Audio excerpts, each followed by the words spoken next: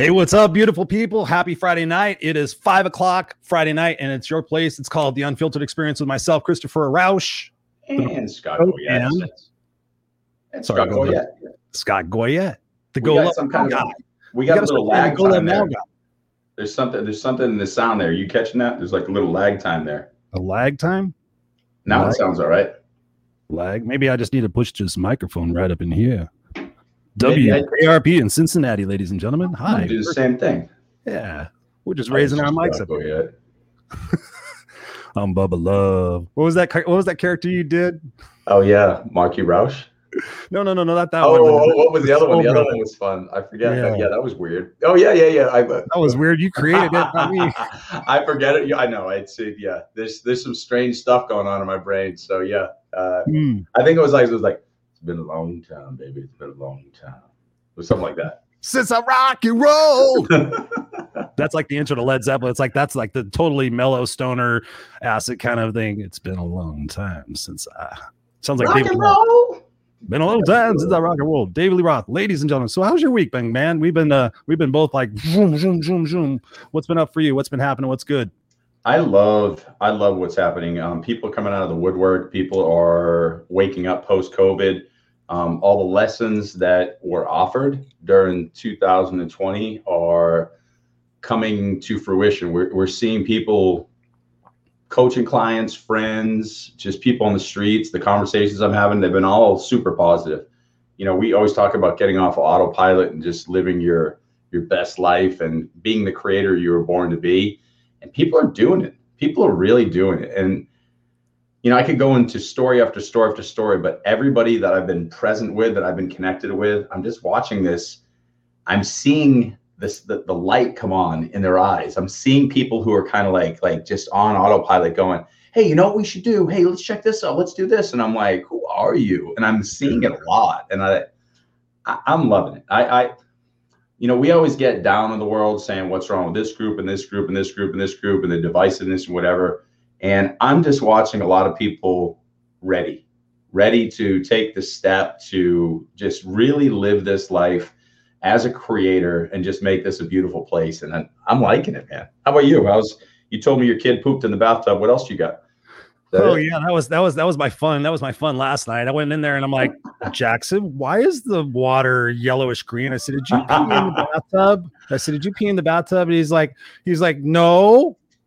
He goes, I peed and I pooed. And I'm like, he has all these toys. He has all these toys covering like the top of the water. And plus there was bubbles. And I was like, please tell me this is your first joke. Like, gotcha, Dad. You know, he's gonna be 5 here in a couple of months. You know, well, 5-6 months.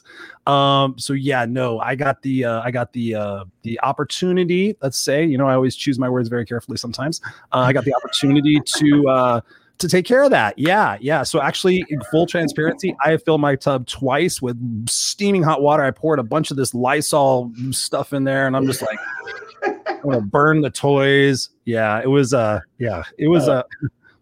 interesting experience. But beyond that, no. The big thing is that I'm on day 11 of 75 hard, rocking it. Despite the pain, actually starting to feel a little bit better. Like I was telling you before, my legs are feeling a little bit stronger.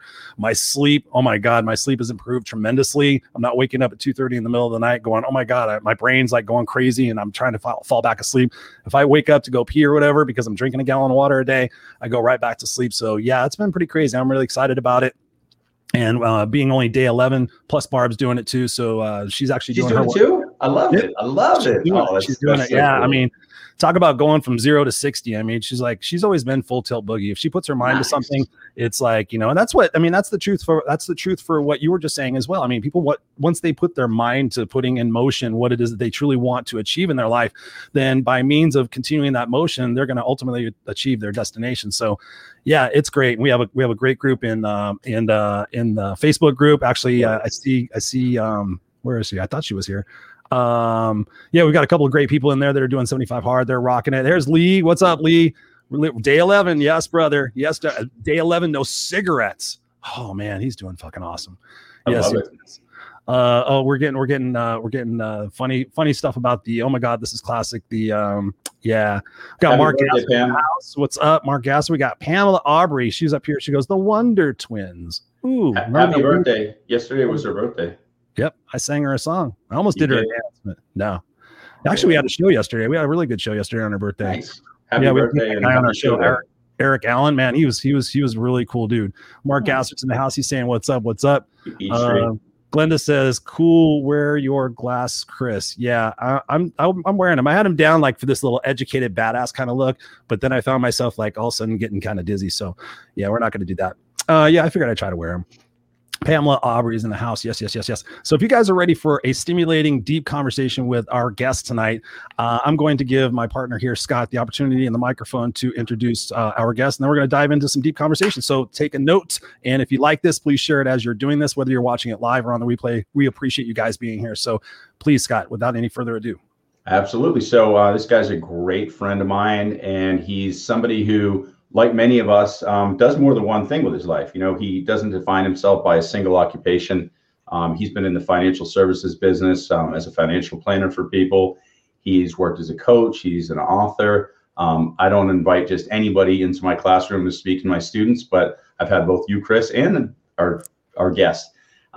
He also looks like somebody, and I'm going to see if anybody can figure out who he looks like. I'm not going to say it. I don't know if it's his favorite person in the world, but he knows who it is. So without further ado, here's my good friend, John Harrell. John, brother, welcome to the Unfiltered Experience. How are you tonight? What's John look like? I'll just say, how you doing, boys?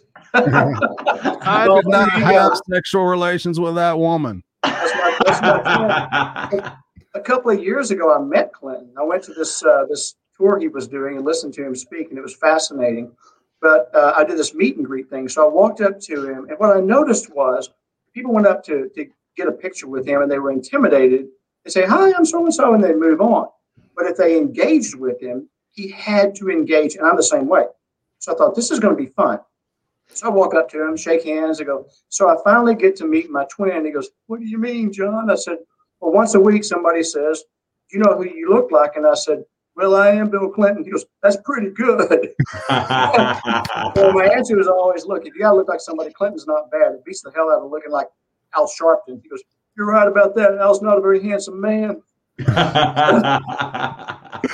Anyway, you know, you're talking about divisiveness. I got to tell you, and you guys tell me what you think about this, but when he did his 1 hour interview with Paul Begala, he started off with something. This is two days before the first North Korean summit. And he said something that would never make it on any mainstream media show because it makes too much sense. He said, no matter what your politics are, you've got to be pulling for the summit to work. Exactly. Why wouldn't you be? You know, whether it's Donald Trump or Bill Clinton or Barack Obama that is trying to establish relations with someone who is surreptitiously, but not so surreptitiously trying to get nuclear weapons. Why wouldn't you? And I thought, again, that would never make it onto the mainstream media because it's not divisive. It's not attacking another side. So the divisiveness drives me nuts right now. It's getting worse. I think it's getting worse. And I don't watch the news. I turn it off. Yeah. So let me give you one other example. I'm going to stop talking for a minute. I'll try. But Scott knows me. He knows me. I can't help myself either. So I did I have a podcast, it's the Determined People podcast, and I did an interview yesterday with a gentleman who's a fascinating guest. His name is Jerome Turner. He's a police officer out of Union City, Georgia, which is a small suburb of Atlanta. And so he got shot 6 times on April 1st of 2019. And I found him and I connected with him, and he agreed to do the show. And after the interview, by the way, the interview was fantastic. He was completely open and talked about lots of, but after it, I always called the guest back to debrief and just kind of visit about things. And I said, you know, Jerome, when I was doing my research to craft this interview, I saw that on one of the channels it says, Black police officer Jerome Turner shot 6 times. And I thought, you know, that's as dumb as me saying white podcaster John Harrell interviews Black police officer. See how stupid that is? I mean, that's absolutely agreed. It's just trying to keep something in front of you to separate us. We're all created by the same creator. So he sees me the same way he sees everybody else. And I'm not anything special, but I'm special to him, but no more special than anybody else. I think that we can connect with each other if we're just willing to let our guards down and really, share the things that we are connected with, which is everybody wants two things. It doesn't matter if you're in Austin, Texas, or if you're in sub-Saharan Africa. Who am I and why am I here? Yes. I call it your personal IP address, your identity and your purpose. Who am I and why am I here? And we can connect through that and have a deeper connection when you make that the focus, and how you can bring out the best in others. And that's just my philosophy. I'm certainly not on, Jimmy Kimmel Live talking about this, but I think I'm onto something, because I've never had somebody go, that's fucked up. You don't know what you're talking about. I think I kind of do on that one. One in a row. Okay, I'm on a hot streak. Right. So talk to us about that. Talk to us about where that point in your life was where you started recognizing those 2 points. What juncture were you at, and what caused you to pivot to kind of say, wow, these are really the 2 most important things that everybody in the world is looking for? It's just something kind of a self, I hate the word journey or path, because it sounds like I belong on the Dr. Phil show, but it's a personal trip. I'm going to say sometimes it's a good trip, like a vacation. Sometimes it's an acid trip. But I just started thinking, why are we at each other's throats? But it used to be good ribbon. I'm a Dallas Cowboys fan, and God knows they break my heart every year. But people don't get as violent over sports as they do politics or religion.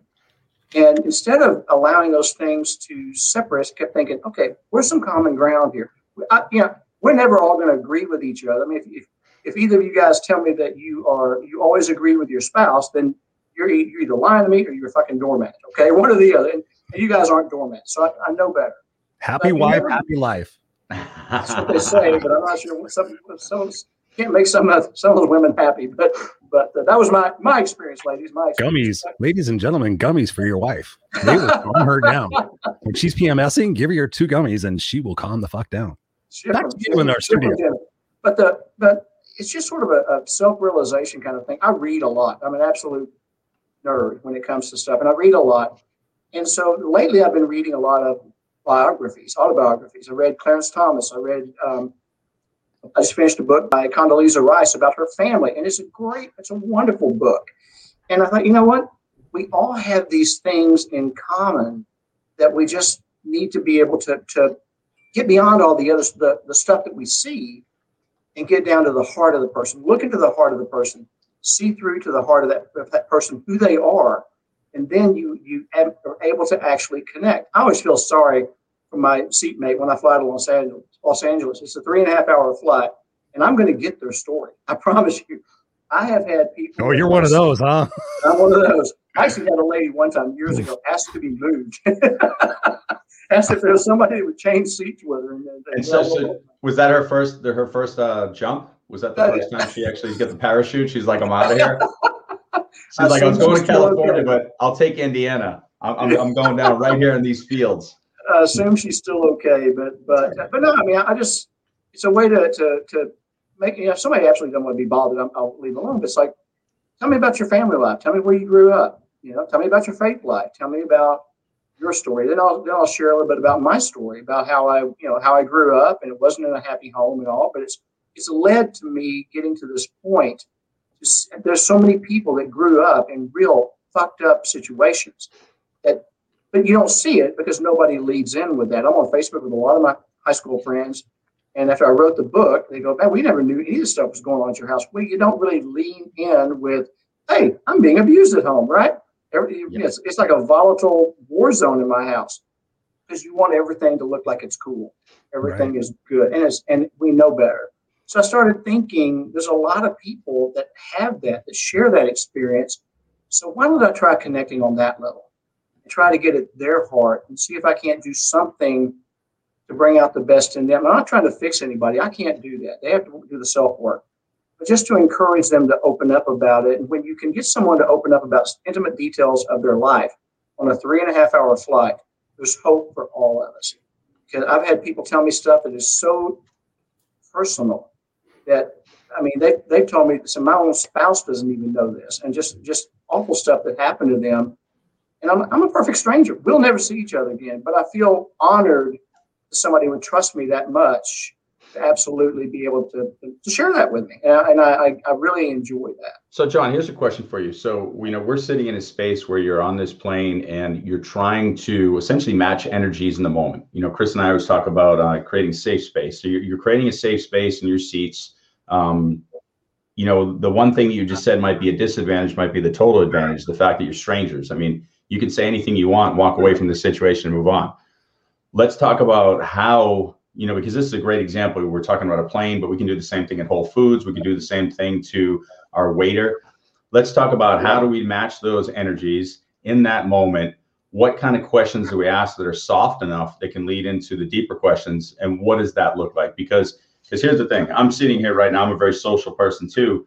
And one of the things that I've been working on myself is I don't just want to go out there and try to change everybody or bring them to my perspective or point of view. I want to ask what they're feeling. And you're going right to that point. So how do we go from 0 to 60 with these people and get the most out of these interactions? Sure. Operative word you said is feeling. You got the left brain, right brain, okay? Mm-hmm. And depending upon if you're right-handed, left-handed, one side is feeling, emotion, the other side is logic, right? So you try and you got to be sincere. You got to really want to know. If you try to fake it, people are going to see through it, and plus you're just spinning your wheels anyway. So, but I think that you start off with some stuff just like, where'd you grow up? Where are you from? Simple question. Where are you from? It's very innocuous, doesn't threaten anybody. Where are you from? From here. And then you just say, well, tell me about your family life growing up. What made you decide to go into whatever field you're in? And like this guy yesterday said, police work is a calling. What made you decide to go into police work? And he answered it just like I mean, in a way that was just meaningful. But the thing is that to get into those deeper conversations, sometimes it's just not going to flow. Okay, sometimes it's just not. And I look at that as that's just where that person is in the moment. And they're not, maybe they've got a kid that's sick. Maybe they've had a huge fight with their spouse who's about to walk out on them or something. So you just can't push. You just got to kind of gently nudge. A guy told me something years ago, which I hopefully have taken to heart most of the time. He said, John, I'm intense and I'm energetic. He said, John, you just got to spoon feed people. Just give them what they can handle.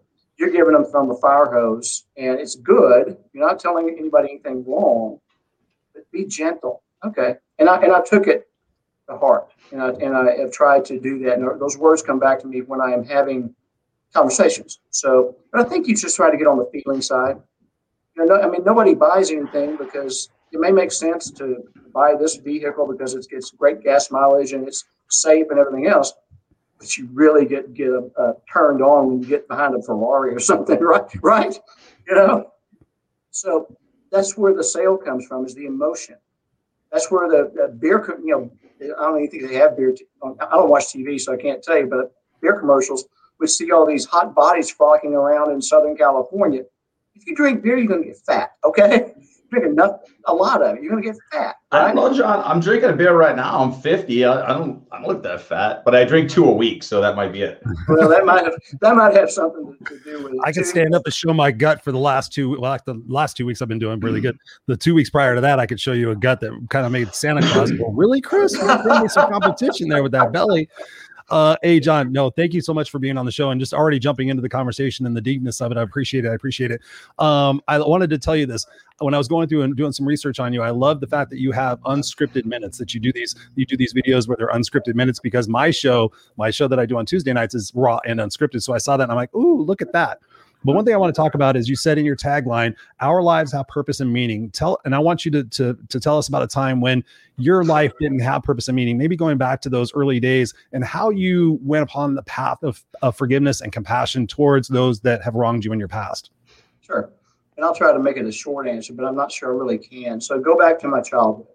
And I wrote about this in the book, killing my father, then finding him. And by the way, to the viewers, I didn't kill anybody, okay? It's like, did you kill your dad and solve a cold case? No, I did not. Killing my father. See, you're not supposed to tell him that, because everyone's going to read that book. Like, I have your book on my shelf ready to read. Well, I actually love the title, but killing my father is a metaphor for killing the voices of doubt, insecurity, lack of worth that I got from both my parents. But I use father because I'm a man. I'm going to relate more to the male role, right? But and then finding him is the spiritual piece of the book, and it's not overly religious or theistic. It's just it talks a little bit about faith life and all.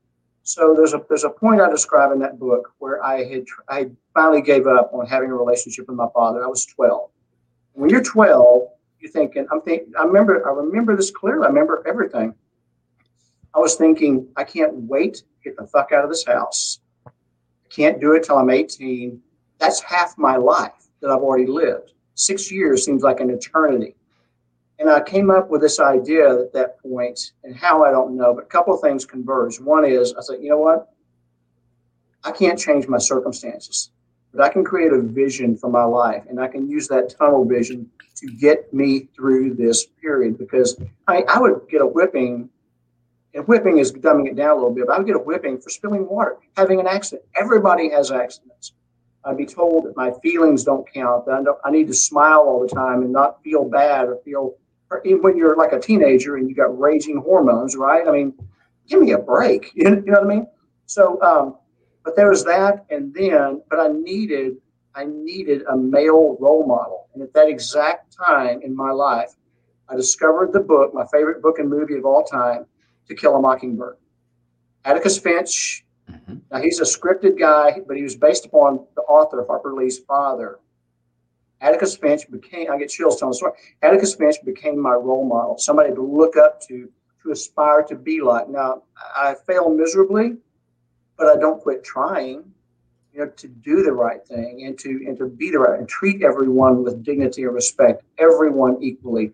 So those things came to pass. And then what happened was, and believe me, I hated my life. I hated my existence. I hated my parents. I hated God, and I told him on a regular basis, say, F you, God, if you're so big and mighty, why'd you put me in this family? Why didn't you put me in one down the street where they actually have, they have dinner together and they laugh and they talk? You don't. I was an angry kid, and you wouldn't know it to see me because I was a pretty popular kid, and I was an athlete. And I did the school plays, and I sang in the choir, which for an athlete really isn't kind of cool. But I didn't care because I liked doing them, so I did them anyway. I didn't give a shit. But you put this facade on, and so you're living a life. It's a coping mechanism is what it is. And it's healthy for that period of time in my life. Fast forward to today. And I say this with great humility because I am humble. I'm a very fortunate man. I have the privilege to go in and speak to detention center kids several times a year. And you walk into that room, and there's 100 kids in there. They're all black or Mexican. Every now and then there's a white or two, but primarily 98 out of 100 are black or Mexican. They're 7 to 17 years old, and you look in their eyes, and man, they're just kids. They've done some really shitty, fucked up things to get in there. They're scared to death, and you see it in their eyes. So I walk in, and I start off with, okay, I have one superpower. Anybody want to guess what it is? Start giving you that look like your dog gives you when he's trying to figure out what you're saying. I said, I can read your minds. I can read your mind, your mind, your mind, your mind. And now they're really confused. I said, you're looking at me, and every one of you are thinking, what could I possibly have in common with that older, extremely good-looking white man? And they laughed. Let me tell you something, man. If you can get a kid who's scared to death to laugh, their guard comes down just a little. And then I say, look, if you'll allow me the next 30 minutes of your time, I'm going to share with you how we're not as different as we may appear to be from the outside. And I just start telling my story. And I'm so fortunate because I'm so fortunate to be able to do this because within 3 or 4 minutes, all the skin color difference, the age difference, it all just melts away. And they see me as one of them. Because most of them come from really messed up families. I mean, the girls that are in there especially go home typically to single moms, has a different boyfriend every month, and it endangers the girl's life because they all want to, they go home to a meth lab and the guy gets fucked up and wants to go, have sex with the daughter, right? No, this is not healthy. This is going on in the United States of America. But the truth is, and this is where the gratitude comes in. If I didn't have that fucked up family background, I'd have no credibility going into that room. None. because I'd just be some other guy who's up there doing it for himself and not doing it for the kids. And they would, and it would be like, you know, you need to go to college, set goals and all this other shit, which means nothing to them. They don't even know what the next hour of their life holds, right? But because I have a shared experience, empathy is shared experience, I am able to speak to them and be one of them, and they be one of me. I mean, I had kids, and I'm grateful. Again, I'm not bragging. I am nothing special, but I've had kids write me thank you notes, handwrite me thank you notes. Kids don't do that. I got a bunch of them. The principal of the school, you know, he called me and goes, "Hey, I got 14 thank you notes. Do you want me to scan them and email them?" I go, "No, send them to me. I want them. I want to keep them. It's important to me." And so I take that, and where the compassion comes in and the ability is like, and I don't charge to go do that. I'm privileged to be able to go do it, and I get more out of it than they do, or at least as much as they do. And so, and I look at it like this, and whether you believe Jesus is who he said he was or not, doesn't matter. You can't ever find fault with anything he said. But when you think about God doesn't need our money. He doesn't need our work. He's the only self-sustaining being ever, right? He wants us to show faithfulness by giving money and doing work to help others. But there's something Jesus said. He said, you know, what you do for the least among you, you do for me. So that feeling you get when you do something for someone who can never do anything to repay you, we all know it. We all get it. Yes, and that is where that comes. And that's how we're made in the image of God, is because we get that feeling, which is unexplainable. I've done some stuff I did not want to do, man. I was dreading it, and I did it, and I'm like, I feel great. I feel lighter than air, you know? So I think it comes from that. I mean, life experiences, everything we do, guys, everything, the good and the bad experiences, prepares us for something else. We just don't know what it is. So John, let's talk about that, because let's talk about the transition from, here's the thing. I'm hearing you loud and clear. Chris can understands this. I understand this. We're taking those darkest moments of our lives and we're using them as our resume to share and connect with others. Like, we get that.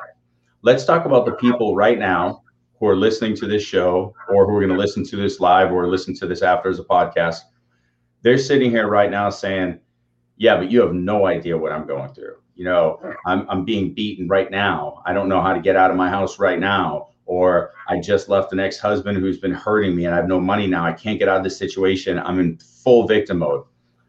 Let's talk about the moments from that moment till the moment that you realize the reason this is part of your life is this is a teaching tool and it's part of your purpose. So this is a hard part for people to conceptualize.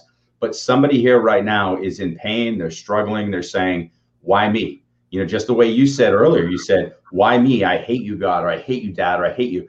So let's take people from understanding that what they're going on right now is temporary.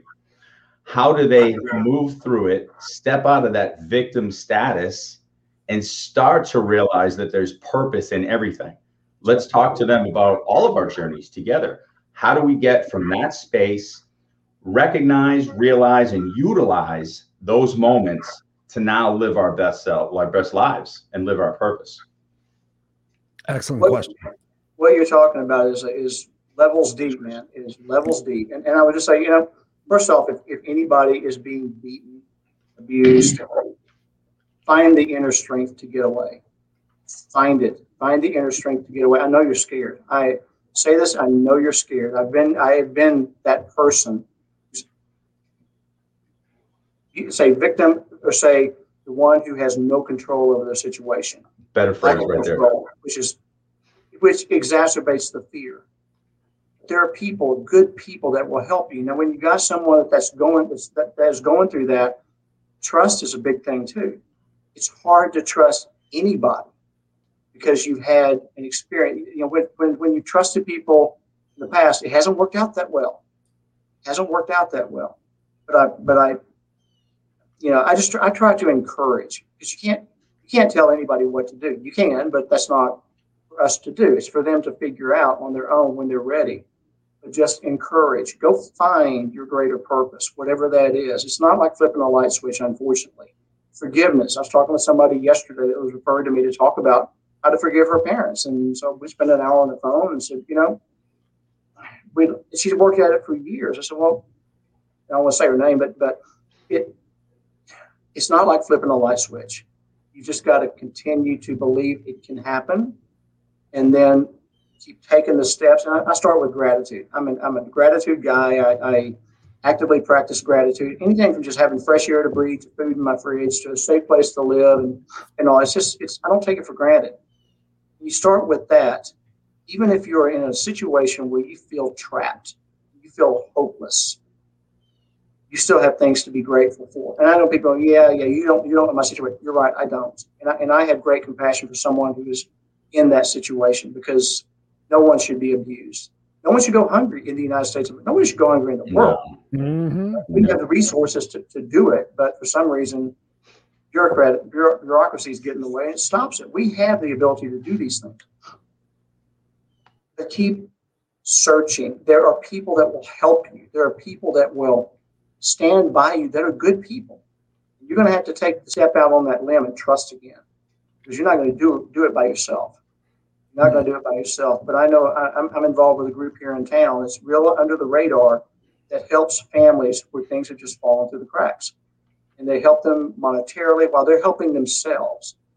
Help them get into temporary housing, help them get food or a gas card or whatever it is. But I've seen this stuff on the front lines, and these people are just scared to death. They don't know how they're going to provide. If they blew a couple of tires, that can send a family into homelessness. Yep. They live that razor thin oftentimes. It can happen to any of us. It can have no one sets out in life to be homeless. No one sets out in life to be abused. No one sets out in life like that. I'm not sure I'm really answering your question. It's just that's levels deep, man. But it's like if somebody, I'm an encourager. It's how I'm naturally hardwired. I have no idea why. I mean, I should be like us. I should be a raging sociopath, because when somebody who's told not to feel and is talked to and acted out with the way I was, they typically turn into sociopaths. Okay, John. Go ahead. I was going to say, let me guide you, because I love what you said so far. And one of the things I was trying to push you towards too is, someone here is sitting here saying, well, I'll just pray to God. Somebody else is saying, I don't believe in God. Somebody else is saying, I'll find the strength within. Somebody else is saying, I'll look for resources. What I would like to challenge people to explore, and I know this is something that, you and I have communicated about before, and, even on the podcast, my Awakening You podcast, I would like to challenge everybody to not be concerned about the definition or whatever you call it, God, universe, creator, or the consciousness within. But I would look deep inside. And I know this is something that, you've done, John, Chris, that you've done, that I've done, is start to forget about the semantics. If you want to call it prayer and say, please help me, if you want to call it universal connection, this is what I'd love to start painting a picture and talk about this together, is whatever conduit you have, picture a pipe, whatever conduit you have from this, what I see as physical form, Scott, to source, let's start cleaning that out. And what I mean by that is, what am I consuming? What am I doing? What kind of noise am I allowing in? So whether it's news or my own mind saying, I'm not good enough, I deserve this. And so once we start cleaning this out, the clarity to source, those answers will show up. You don't need to say, please help me or anything. You just need to clean up that conduit to that source. Let's talk about your journey, Chris's journey, and my journey, compare and contrast those, and figure out, maybe we have something that we can share with people who are listening to figure out, how do we clean that out? Because I'm in a victim state, and here's the reality. We can call it victim, we can call it those without control. It could be single parent family. We don't have any money. My dad was a drug abuser, whatever. And here I am feeling, how am I going to go from here to where I want to go? It doesn't even seem possible. Let's talk about the cleaning that out, and how that surrender, that faith, that belief can literally come from the clarity and cleaning that up, because that's something I think a lot of people miss. And there's a faith or surrender component in there. Let's talk about each of our journeys and see if, we can give some of our listeners an opportunity to see some of the ways that we've got from A to B. Sure. First off, if you want a different outcome, you got to change what you're doing. That means turn the TV off. There's nothing edifying on TV. Seriously, I gave mine away 2 years ago. I don't have a TV. Okay? And I'm not saying that's what you need to do. I'm just saying that worked for me. I don't watch the news because if something big happens, somebody's going to tell me. Somebody's going to let me know. Then I can tune in and make a decision about what's right for me and my loved ones. But turn the TV off. Read stories of people that took huge obstacles that were in their past and turned it into something that that allowed them to work their way out of it. There's a fabulous book by a friend of mine. His name is Christian Moore. It's called The Resilience Breakthrough.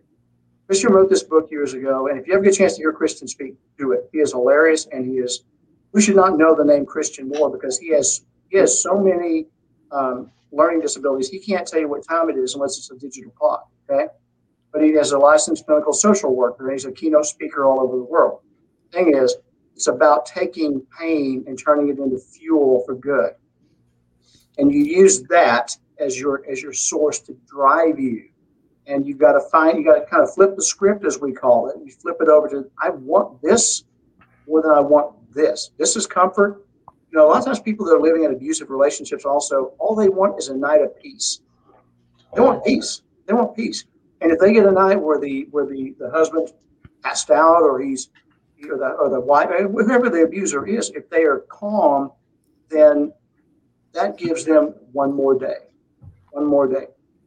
But you've got to do something to flip the script. And I say start with reading. I'm a huge reader of a variety of different books.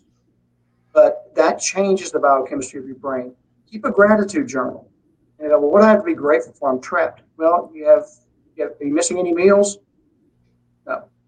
If you're not hungry, be grateful you have food. Not everybody has food. There's people all over the world who don't know where their next meal is coming from. There's people in Austin, Texas, a wealthy community who don't know where their next meal is coming from. So if you have that, you're doing okay. If you have a safe roof over your head as far as from the elements, you're doing okay. So you can change by reading. Look at YouTubes. Look at people. I mean, like Dr. Ben Carson's one of my favorite ones. He grew up in horrible poverty, and he said he hated poverty. He shouldn't have been the greatest pediatric neurosurgeon in the world. He should have been probably dead by now, but he should have been on the streets. He was the dumbest kid in school to go into one of the smartest kids in school. And his story, listen to that story. Read his books, and read these kinds of stories. Condoleezza Rice's book, Extraordinary Ordinary People, is about her family. She grew up in the most segregated city in the country, Birmingham, Alabama. Mm-hmm. And her dad was a worker, man. He was a coach, a counselor, a teacher, a pastor, and her mom was a school teacher. And her grandmother was a piano teacher. And anyway, telling the story of her family, it was just like, this gives me hope. It really does, because they were a nice, close-knit family. But when you see these things, she didn't have it easy. Anyone who's ever gotten anywhere does not have it easy. It's a tough fucking road to go down. It really is. It truly is the road less traveled. But if you want to change, you got to do it one step at a time. It's not like flipping a light switch. Unfortunately, anybody that's ever done anything meaningful and worthwhile in their life, change it, has gone through some real hell and faced the fear, faced the demons that are in there. They're always telling you can't, you're not good enough, you'll never make it. Don't listen to it. Because the truth is, we have two voices talking to us at the same time. I might have said that in the class I taught to you, Scott, which was a blast, by the way. So much fun with those kids. Fun live. They're fun in person. Yep. They were a blast, man. So no, that was live. That was 3 years ago. That's what I'm saying. No, that was fun. Like Chris had to do it virtual by Zoom, and it's nice, but it's not the same. And like when you can see their expressions and react, it's a big difference. I always wondered about that kid that always went country dancing. I said, look, this young man, I said, go ask the most beautiful girl in the bar to dance.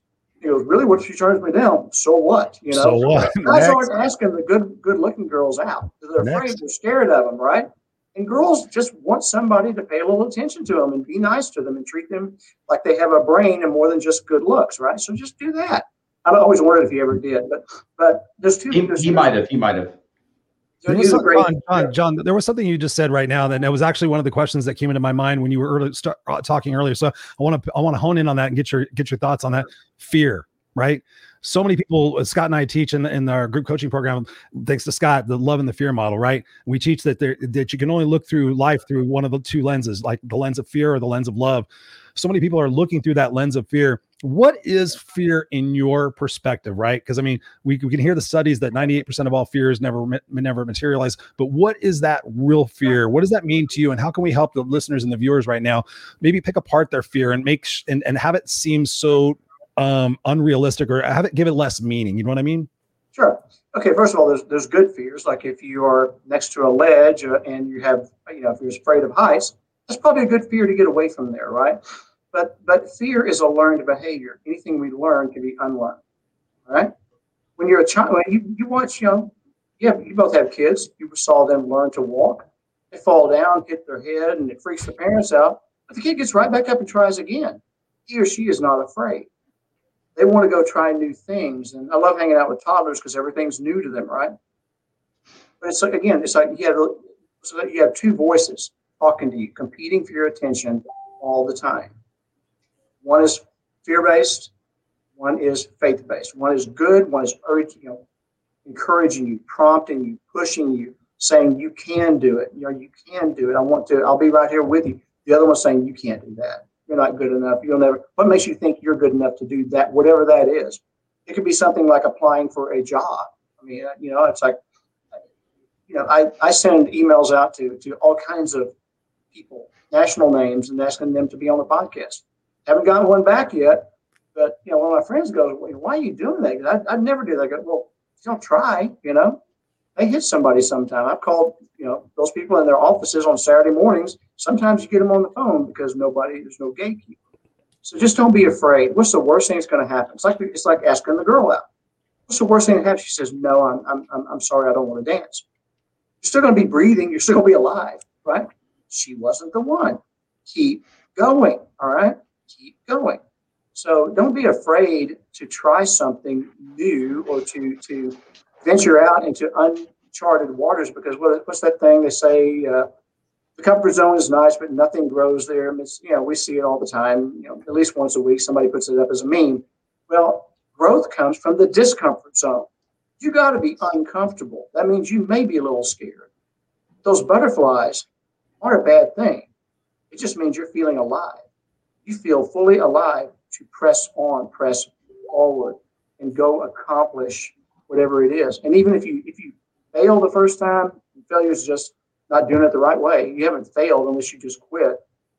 If you're onto something, keep going. Just keep going, but don't be afraid. Again, just be able to live like toddlers. They're fearless, man. Mm-hmm. I love hanging out with toddlers because they have no agenda. Adults have agendas for they want something typically, right? Toddlers have no agenda. Yes, they ask truckloads of questions, but I'm okay with that. They're just trying to learn because, again, everything is new. They see these light fixtures behind me. That's new. They see a comet going across the sky. That's new. So I love that energy, but we need to take the childlike attitude into things that we are going to try that might incite fear, because the child doesn't know he or she can't do whatever it is. Mm-hmm. They don't know. So I love where you're going with the childlike curiosity, because here's the thing. All of us need to return to that childlike curious space and start today as the first day of the story that we're creating the rest of our life. Yet we have people that we've talked about earlier, and I want to go back to a point where Chris had a perfect question right there, but I want to add one thing where I think you had a good point, John, that we can tap into a little bit more. I'm trying to visualize moments in my life where I was in a victim status, in a place where I really said, I can't get out of this.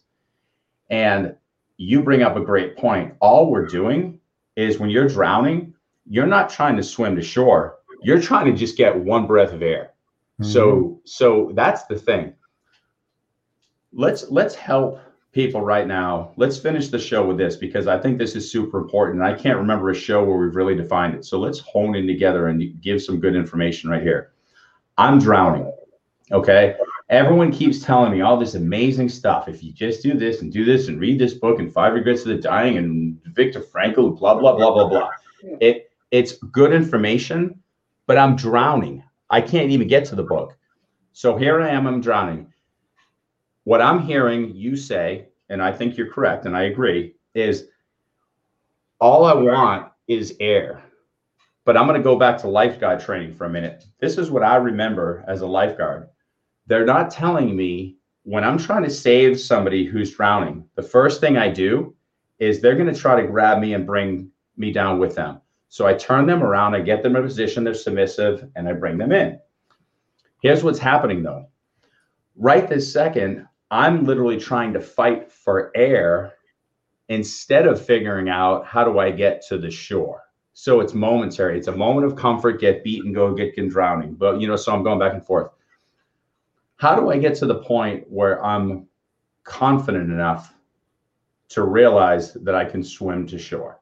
Because going for that quick 2 moments of comfort is going to constantly just keep me in a state of drowning where eventually I drown, period. I will never, ever live the life of infinite potential that source, creator, universe, God has given to me, because I don't believe in myself because of my surroundings and what I've decided to choose to believe. So how do we get the drowning person to understand that you are a child of something much bigger and swim to shore? And let's sit and let's finish the show on that, because I know that there's people who need to hear that information. I think you hit the nail on the head when you're talking about saving somebody as a lifeguard. So, turn them around, get them into a submissive state, okay? That's when you're open and completely raw and vulnerable. Well, but then you're just trying to get one breath at a time. Take one step at a time. Confident, you're not going to go from zero confidence to 100% immediately. It's built over time. It takes time. But first of all, you've got to believe it will happen. Second of all, you've got to keep taking the steps and believe that there is a better day. Even when you can't see, you're in such a storm. I wrote a paper years ago and I gave a talk, and I called it Clear as Mud. And it's like that, even when the future is clear as mud, it's not going to be that way forever. Now is not forever. And I say people, when they go, well, what do I do? No, I can't tell you what to do. And you said, people go, oh, you need to read this book. And so this guy, like, man, people tell me that. And I'm like, look at them. I don't say that. I'm like, I don't see where it's done a lot of good for you, but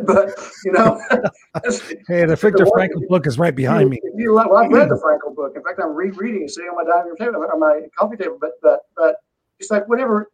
What I may turn on to may not be something that you jam on. Okay, and that's why it's kind of hard to tell people what to do. But I do encourage and say, think back of times in your life where you saw a vision. Everything was clear as mud then. It didn't last. You got through it. Hold on to that. Take your hope in that. But people need hope when they're just facing a fucking storm that seems like it's never ending.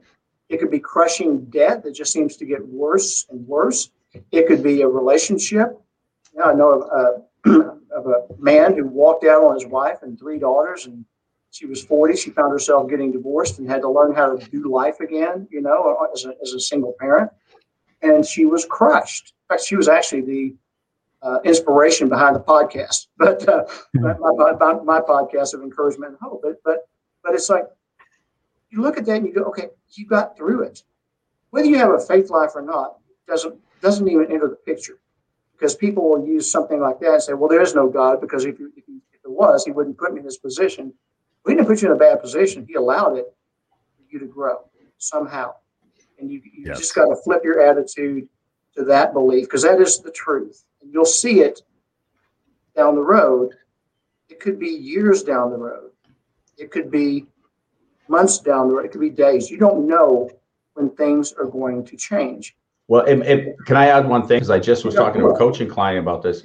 It might not be in this lifetime unless you empower it to be. And this is, I'm gonna challenge people a little bigger than maybe they want to be.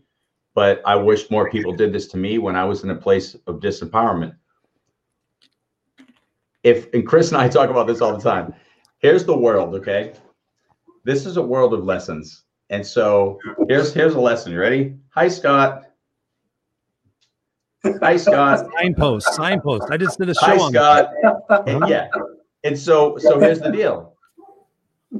You have a beautiful point. Why would God, source, universe, creator, put me here with all this bull? Why would they really put me in a space that I'm just getting knocked senseless? And why does somebody else has it easier? Because someone else is on day one of the lesson. They're a kindergartner. You're in your MBA program, your PhD program, your senior program. And here's the thing. You have not learned the lesson. So the universe is literally going to incrementally, God is going to incrementally put you in a place to say, I gave you this lesson with an underhanded softball pitch. I threw a gentle changeup. You're making me throw fastballs at your head because you're not awake. Mm-hmm. And so here's what I would challenge people to do. And let's talk about our situations of how we all do this. I would challenge people to say this. I have control of choice. I have the ability to work through whatever is thrown at me. And I was part of that decision-making that brought me as an extension of Source, God, Creator into this world to learn these lessons. And I can learn them now or later. But here's the reality.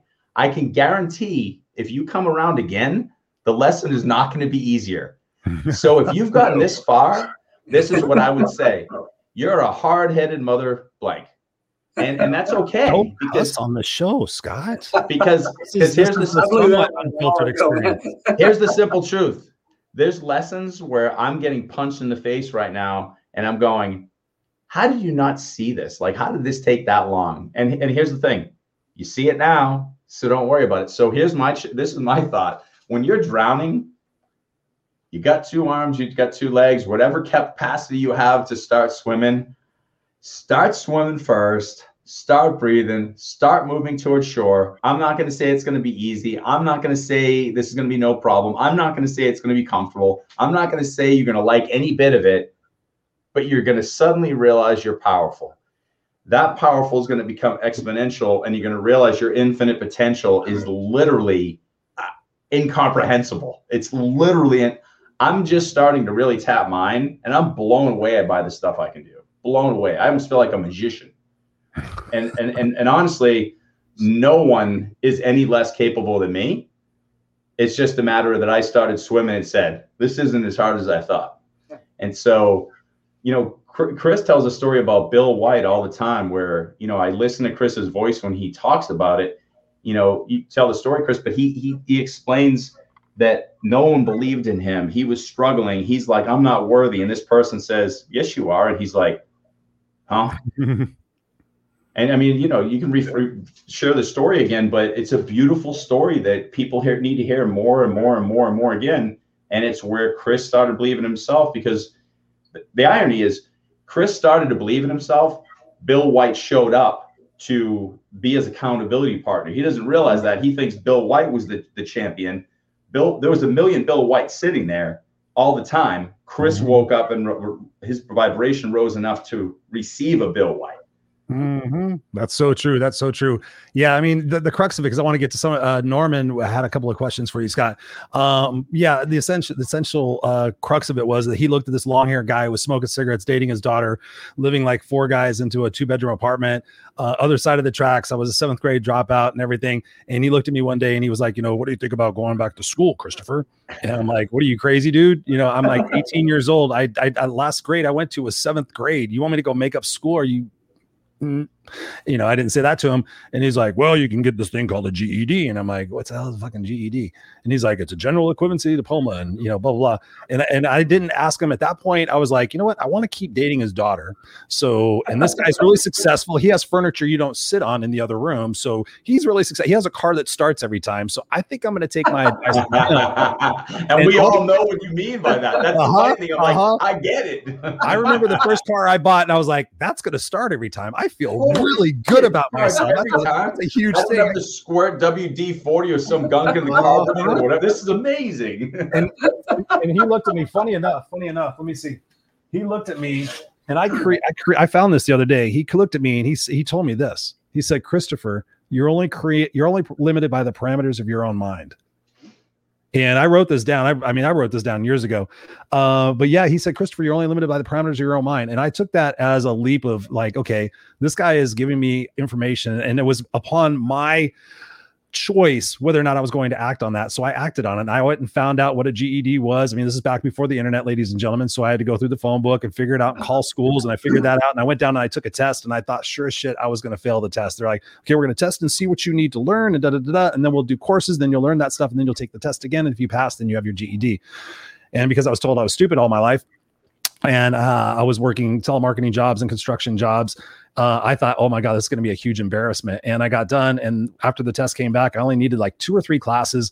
And they said, you know, you're actually not that bad off considering. And I'm like, you mean all these other kids that are spending all their life wasting in high school could actually just take this test and like move on with life? I'm going to tell my friends about this thing. And then so ultimately from that, going to college and then going and getting my master's degree, and just he was just an amazing person. I got the chance to hold his hand as he passed away. But to your point, John, what you said earlier is I have a tattoo on my arm that says, it's hard to see, but it says, what doesn't kill me only makes me stronger. So to your point, when we say it all the time, life happening for you, not to you, that when you get through those trials and tribulations of your life, when I ask people all the time, I'm like, when you look back on your life, was it the good times that you learned the most lessons, or was it the tough times that you learned most lessons? And everybody unanimously says this is the tough times. I said, okay, so if the tough times taught you those lessons back there, and you're expecting more tough times, right? You don't think that they're all done, right? Just because some people think, oh, I got to this spot and I just thought everything was going to be magical. It's not going to be magical. Trust me. No.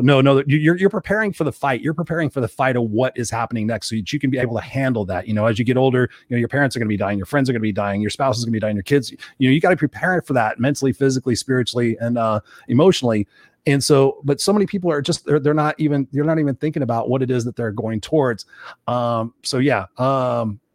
that's what I wanted to do. Sorry, before I forgot. I don't care about that thought. You had a few people. Norman brought up a couple of points. I want to make sure we get to them. He says childhood abuse causes damage. 100%. Agreed. Absolutely. That makes a point, Scott. You need to understand childhood abuse causes damage. I think you understand that. Understand.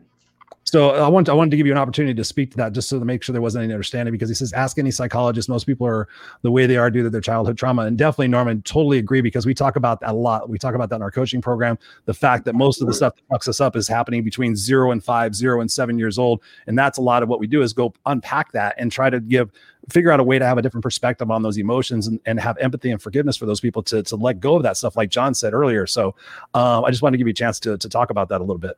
And then we're going to end the show out of everybody's time respect. Oh, for me, yeah. I mean, of course, yeah.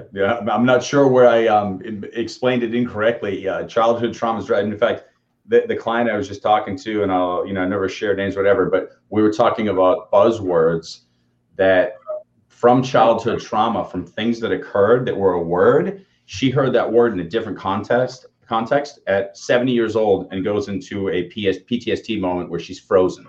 And the word literally, I don't even want to go deep into it, but like when she was explaining to me, we were also talking about, it was very interesting, Chris, and I'll share this with you too, is that a lot of kids who are molested as kids have a real issue with holding their breath, because they've held their breath a lot. So when we're talking about some of the things we do in our meditations with breathing, where there's elongated breath, it's almost holding your breath. She was struggling with that. And I was like, thank you for sharing that, because there's so many different things that occur in our response to how we manage things that are trauma responses. So it's literally a never-ending list. It could be a word, it could be breathing, it could be a sight, it could be a smell, it could be a sound. So yes, and yes. And those are things that we can reprogram. We can restart a new story, but those things need to be managed. Those emotions are real. Those feelings are real. Those things are real, period. So yeah, we're 100% on board. Taking your power back, Glenda says. So, hey, John, so it's been an absolute pleasure having you on the show. We would love to have you back and talk more about, there's so many other questions that I came up with, but just to make sure, where can people get a hold of you to continue the conversation with you? Sure. They can be scrolling johnharrellauthor.com, and there's a contact me there. I get a lot of emails, and I always answer every single email. Or they can email me directly. It's rewritten1, rewrittenone @gmail, rewritten1 @gmail.com. Again, it may take me a couple of weeks, but I will answer. You find me on Facebook, find me on Instagram. Find me at seeking-grace.com is my daily inspirational thought. It's usually 3 to 30 words, and it's just something to start your day with. Or they can tune into the Determined People podcast, iTunes, iHeart, Amazon, Google, Spotify, you name it. I'm going to leave you with one thought, and just one thought that keeps coming back in my head, and that is this. Sure. It goes back to something you guys were both saying, but it is this. We always want to think we have control. We can control things. We can control our environment, control our future, and all. There's only one thing we can control: our attitude. If I have a flat tire, I can get pissed off, kick the tire, which is not really in my nature, but I could do that. Is that going to solve anything? No, it's going to waste my time. I might hurt my foot kicking the tire. I'm going to look like an idiot. Just change the damn tire and move on, go forward. Yep. It's our attitude. Attitude determines everything. If you believe that you can do something, if you believe you can accomplish something, you can. You just got to realize anything that you're going to do, whether it's self-work, which is the hardest work, or if it's trying to accomplish a goal, get a GED. That's funny, by the way. But whatever it is it's doable if you believe it. Your attitude has got to be, I believe I can do this. And don't let anybody talk you out of it. Never, I think as Plato said, never make fun of anyone, no matter making progress, no matter how slow. Encourage. I mean, I'll see people out on the street jogging, and they're 100 pounds overweight, but I'm not going to discourage them or say why. I'm like, good for you. Go. It's 105 degrees and heat index in Austin, and they're out there running. Yep. Good for you. Good for you. And I think that's great. So encourage everyone that you can. Look for the best. Look for the best in people. Try to bring out the best in people. And let them bring out the best in you. If somebody is in your life that's not edifying to you, move them on, because it's not going to bring out the best in your life. And I'll leave it with that. Attitude is everything. So thanks, guys. I've had a lot of fun. I want to give you one more opportunity to talk about something that I saw that was very important. Talk to us about Rachel's challenge. Oh gosh. Nice. I didn't want to let that go because I found that very important. So I wanted to end the show on being able to talk about that. Very good. Rachel's Challenge was started 22 years ago. It's the largest in-school program which focuses on kindness and compassion with students. It allows for better connected schools where you see that they tell Rachel's story. Rachel was the first child killed at Columbine High School in 1999. She was a special kid. She reached out to 3 groups of kids. Kids who were new in school, who probably didn't have any friends, kids who were getting picked on, and special needs kids. And Rachel was a beautiful girl. She could have been homecoming queen. She didn't care about that. She was a really unique kid. So her dad, Daryl, and stepmom, Sandy, after her funeral, started hearing these stories about her. And she had left them the 6 journals from her writings, and they created an organization out of it. And the organization gets hundreds of emails every year from kids who had lost hope. They were going to kill themselves. Many times the very day that Rachel's Challenge shows up in their school. Wow. And it's like, things don't happen by coincidence. Those are not coincidental. That's purpose. And it just changes you. I can't explain it. You can't get it from a YouTube. You have to experience her story, and it is powerful. I love to talk, as you guys know. Scott, I get together, and both of us have 2 monologues going. We're just talking away. But the first time I heard the story was from Daryl, the dad, and it was like I got just an emotional sucker punch. I couldn't talk afterwards. I was so overwhelmed in a good way about all the goodness, and it's all this goodness in all of us that connects us at the heart level. All of a sudden in schools, you see the kid who used to be the biggest bully now becomes the protector. The kid who is the high school quarterback and the Pepsodent smile and big shoulders and throwing touchdowns on Friday night, all of a sudden creates a relationship, a connection with the 5-foot-tall thespian because they both go home to alcoholic parents. And they have that shared experience, but it encourages them, let your guard down. Let people see who you truly are. And when you do that, you can actually create a connection. We see in schools after Rachel's Challenge has been there, and it's not a one and done. They really like to partners with the schools and school districts. But you see the number of referrals go down by 75, 80%. We have data that demonstrates this. You see a whole different culture in the school. Rough schools, we've seen kids in gangs drop their colors in the middle of her story saying, we don't want to live this way anymore. Now we are going to stop being gangs. We're going to represent good. It's mind blowing. We had a kid that was I'll tell this quickly, but there was a girl that was like a 5th or 6th grader sitting on the second row. The presenter was telling Rachel's story, And she noticed that every time that the presenter would say something, this young lady would repeat exactly what she said. And she started thinking, maybe this is getting a little distracting for the other kids. And she was about to say something to a counselor, and she looked out of the corner of her eye, and she saw a counselor bawling her eyes out in the back. She said, you know what? It's not really bugging the kids, so I'm just going to keep going. Finish the presentation. Afterwards, she walks up to the counselor and says, what was going on with that girl? She goes, oh, my God, that girl is autistic. She hasn't spoken in 5 years. No way. Yeah, I mean, I get teary-eyed talking about it. It's like, wow. Whoa. That is powerful. It is powerful stuff, man. It really is. And so I'm privileged to be on the board of directors. I don't work there, but people that work there are some of the coolest, most wonderful, really good-hearted people I've ever been around in my life. And there's 10 full-time employees, and I joke with them, you guys get more done with 10 people than IBM does with 100,000. In fact, I think the federal government could probably learn a few lessons from you, you know. But they're just great people. The board are a bunch of great people. I've been on boards before, and sometimes there's resume builders. They want a board on their resume or whatever. There's none of that. Everybody is there because they believe in the organization. They believe in Rachel's story. They believe, and they know the good it does. We've all experienced it. So it's special. And again, I'm privileged to be on the board. I've been on there 6 years now, and I told them I'm gonna stay here until you guys run me off. So hopefully they don't. But it's one of the greatest privileges of my life is to be with those people. Who knows how these things happen? 22 years ago when I was watching news in Columbine and what was going on with kids getting escorted out by SWAT teams, who could have ever said fast forward to 2012, 2013 when I first got introduced to the organization? I'd end up representing the board of directors for the organization. Like, wow, who knows how that happens, but I'm really glad it did. Mm-hmm. It's those progressive steps, man. It's those progressive steps. It was ready for you. It was waiting for you. John Harrell, thank you so much for being here on the Unfiltered Experience. It's been a pleasure and honor. I'm going to place you backstage, and we're going to connect with you before you go. But just go ahead and backstage, and thank you so much again for being here. Scott and I are going to close out the show real quick, and we'll be talking with you in just a second. So, wow, Scott, that was incredible. We went a little bit over time, but I think the content really warranted that extended conversation and what it is that we are hopefully able to penetrate into the viewers and the listeners' minds. What do you think?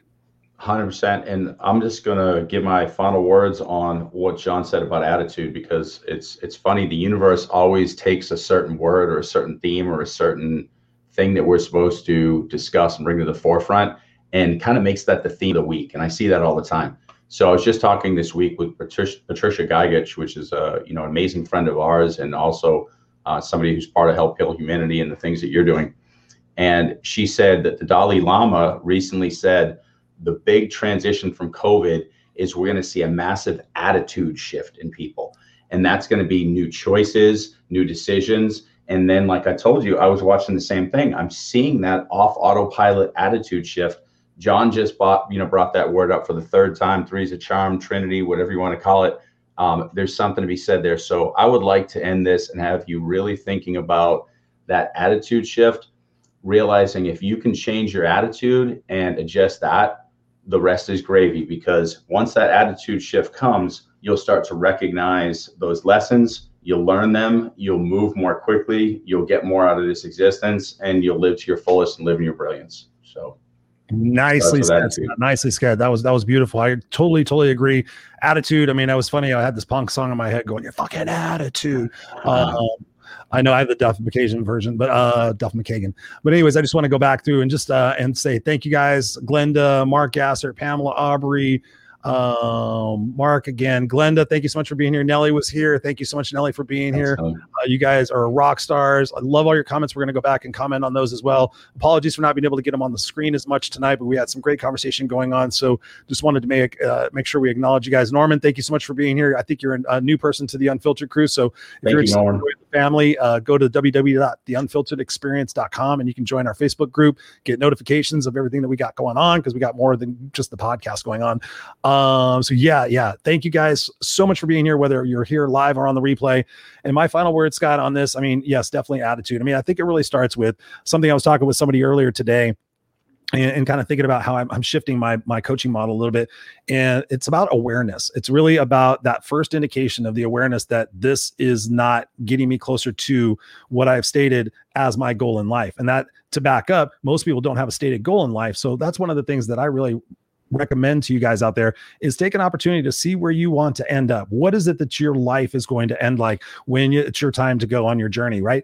Plan backwards from that. Have a why, have a huge enough why, you have a big enough how. In doing 75 hard and seeing these individuals who you would not think would do 75 hard, it's amazing how they're finding their why. I'm asking, what's your why? And they're like, I can't do this anymore. You have to get to a point of having so much pain that it becomes leverage. Like John said, he talked about taking your pain and using it as leverage. Absolutely. When you take that and you look through that lens of experience of saying, listen, whatever has happened in my life up until this point, there's an opportunity here for me. My opportunity now is to shift that perspective and say, listen, you know what? That happened for me. I didn't like it. I didn't appreciate it. It was not easy. However, because in this life, I want to grow and I want to become stronger, I'm looking forward to the challenges that offer me the opportunity to become a better and stronger person so I can teach others, especially if you guys have kids out there. I mean, definitely set the example of what it is that you can do.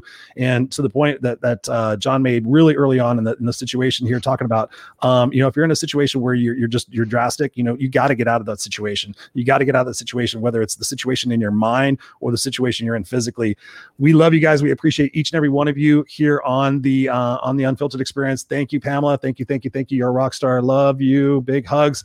So we'll be back here next Friday night again with another live episode of the Unfiltered Experience. And meanwhile, if you're not a part of the Unfiltered crew, please go to www.theunfilteredexperience.com and we will see you guys there. And have a great Friday night. Have a great weekend. Go out there and make amazing moments. We love you guys, and we'll see you next week on the Unfiltered